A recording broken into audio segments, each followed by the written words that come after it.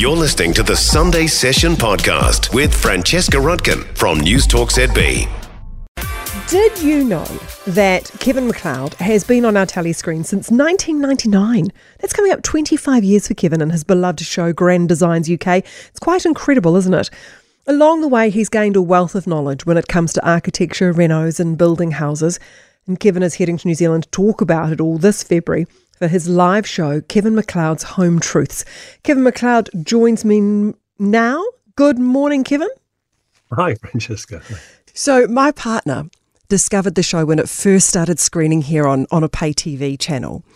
Yeah. And everywhere he went, he spoke about it. I'd hear him at the other end of a dinner table. He'd go to work meetings. He'd be saying, I've found this show and I watched this build. And all he did was talk about it for about a year. And then finally someone else would go, oh, I've seen that show. And aside from the fact that he was one of your first publicists here in New Zealand, even now he still watches and loves it. What is it, do you think, about the show? What do you put the success down to? Why do we love these house building shows so much? Well, clearly, first of all, we make it for him and for him alone, obviously. Pretty much do. It's what it seems like.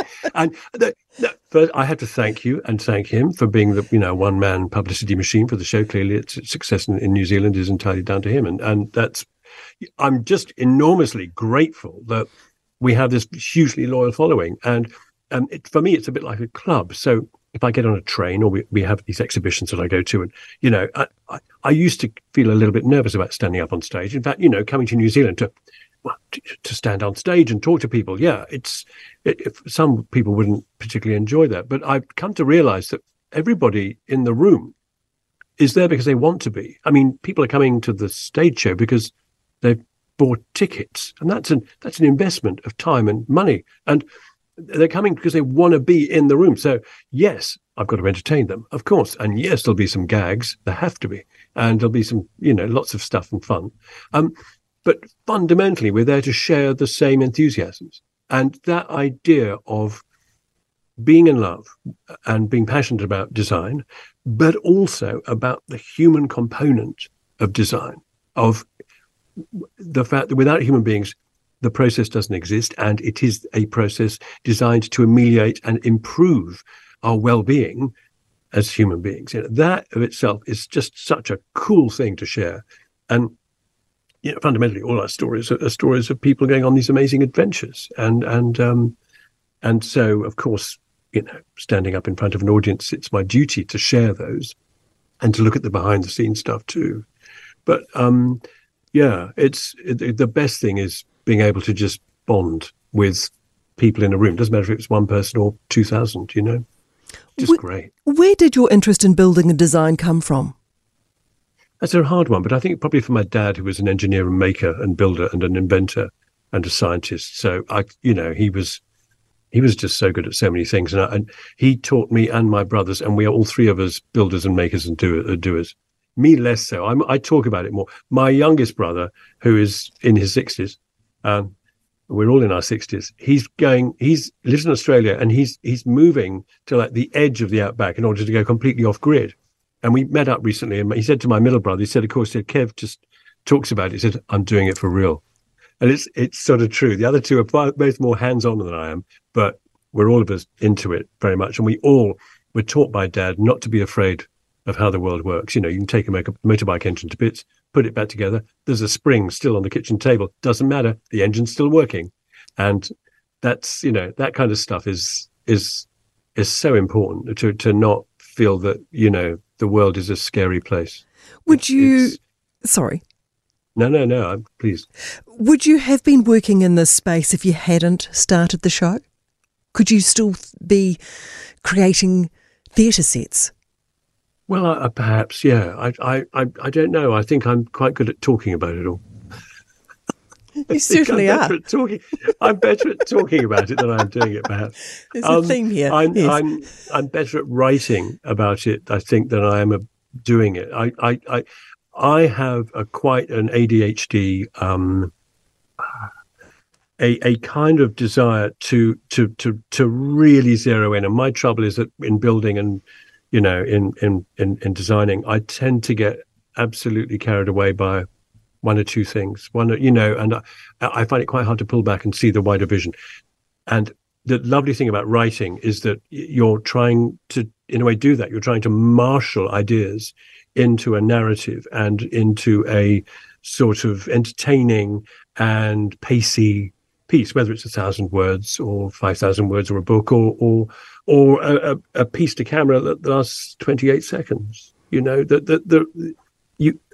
So in a way, I think my natural limitations are very well suit the journalistic aspect of the job, and equally, I'm as fascinated by, of course, people as I am by design, by the processes.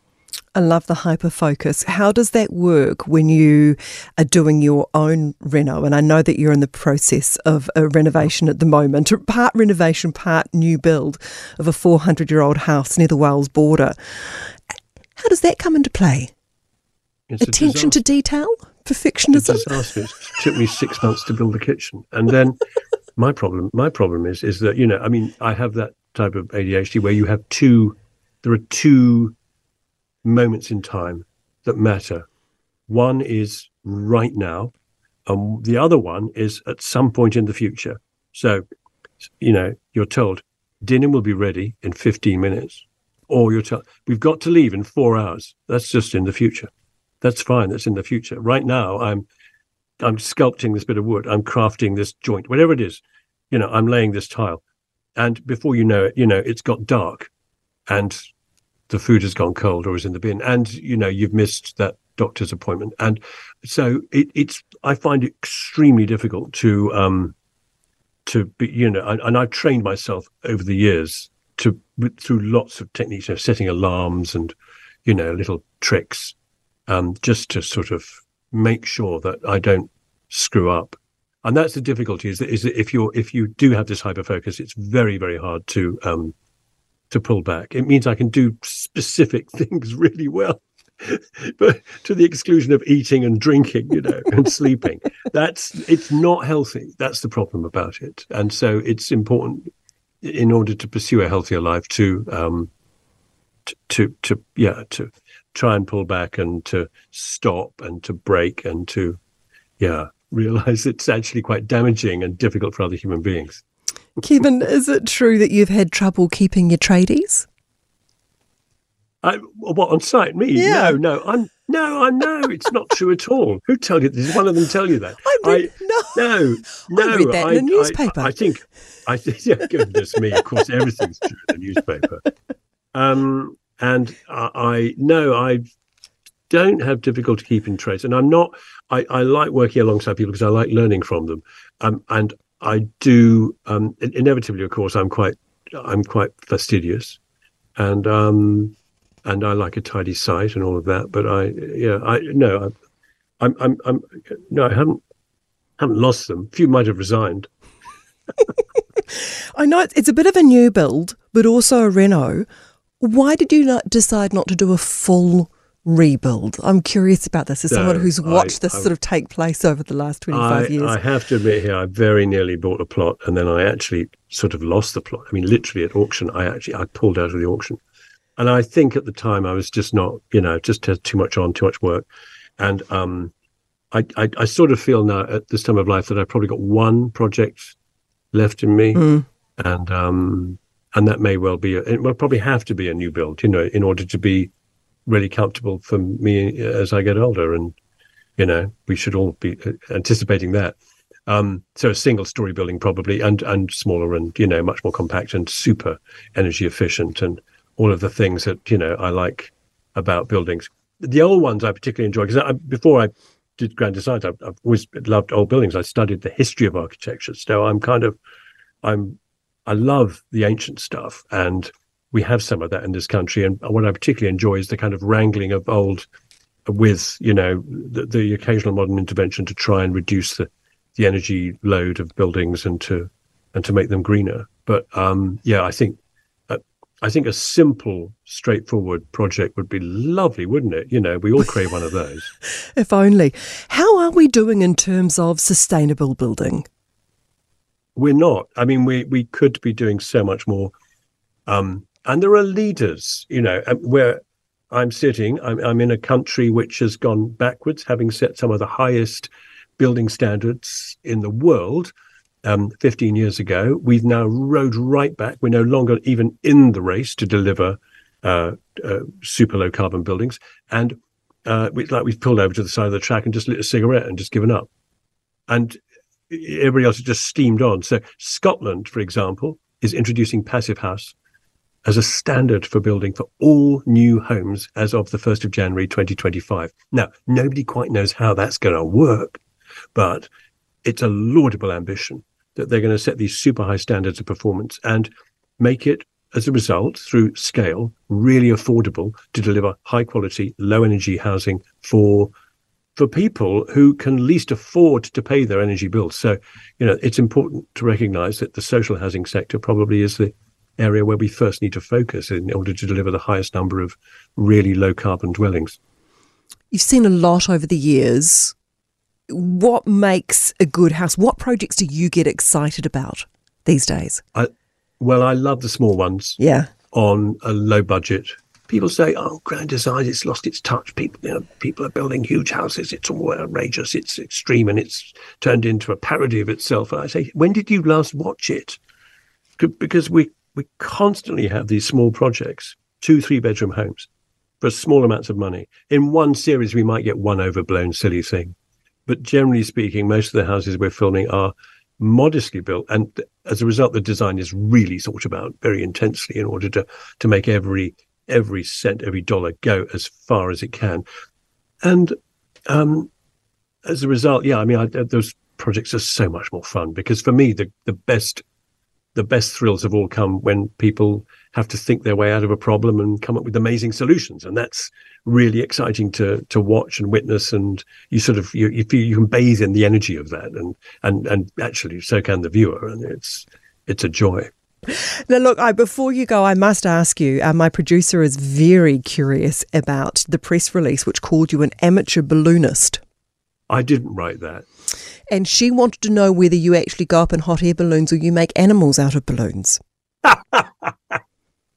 No, I really, the noise that balloons make when you rub them together?